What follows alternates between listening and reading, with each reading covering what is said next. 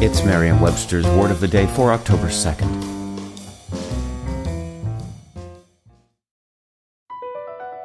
BP added more than $70 billion to the U.S. economy in 2022 by making investments from coast to coast. Investments like building charging hubs for fleets of electric buses in California and starting up new infrastructure in the Gulf of Mexico. It's and, not or.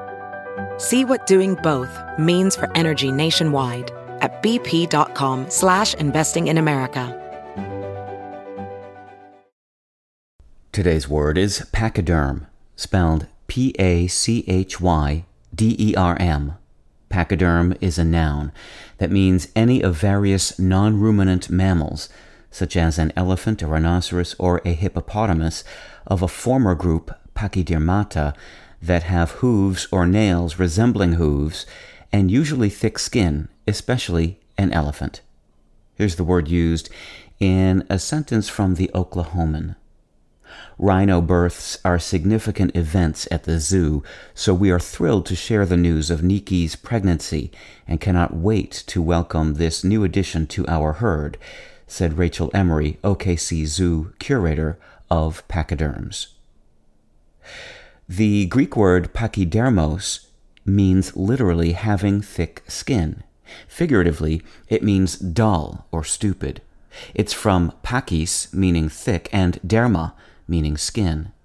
In the late 1700s, the French naturalist Georges Cuvier adapted the Greek term as pachyderm for any one of a whole assemblage of hoofed animals having thickish skin. Elephants, hippopotamuses, rhinoceroses, tapirs, horses, pigs, and more. English speakers learned the word from French in the early 1800s. The adjective pachydermatous means of or relating to the pachyderms, or thickened, referring to skin. Not too surprisingly, it also means callous or insensitive, somewhat unfairly, especially to elephants, which are actually known to be rather sensitive. With your Word of the Day, I'm Peter Sokolowski. Visit Merriam-Webster.com today for definitions, wordplay, and trending word lookups.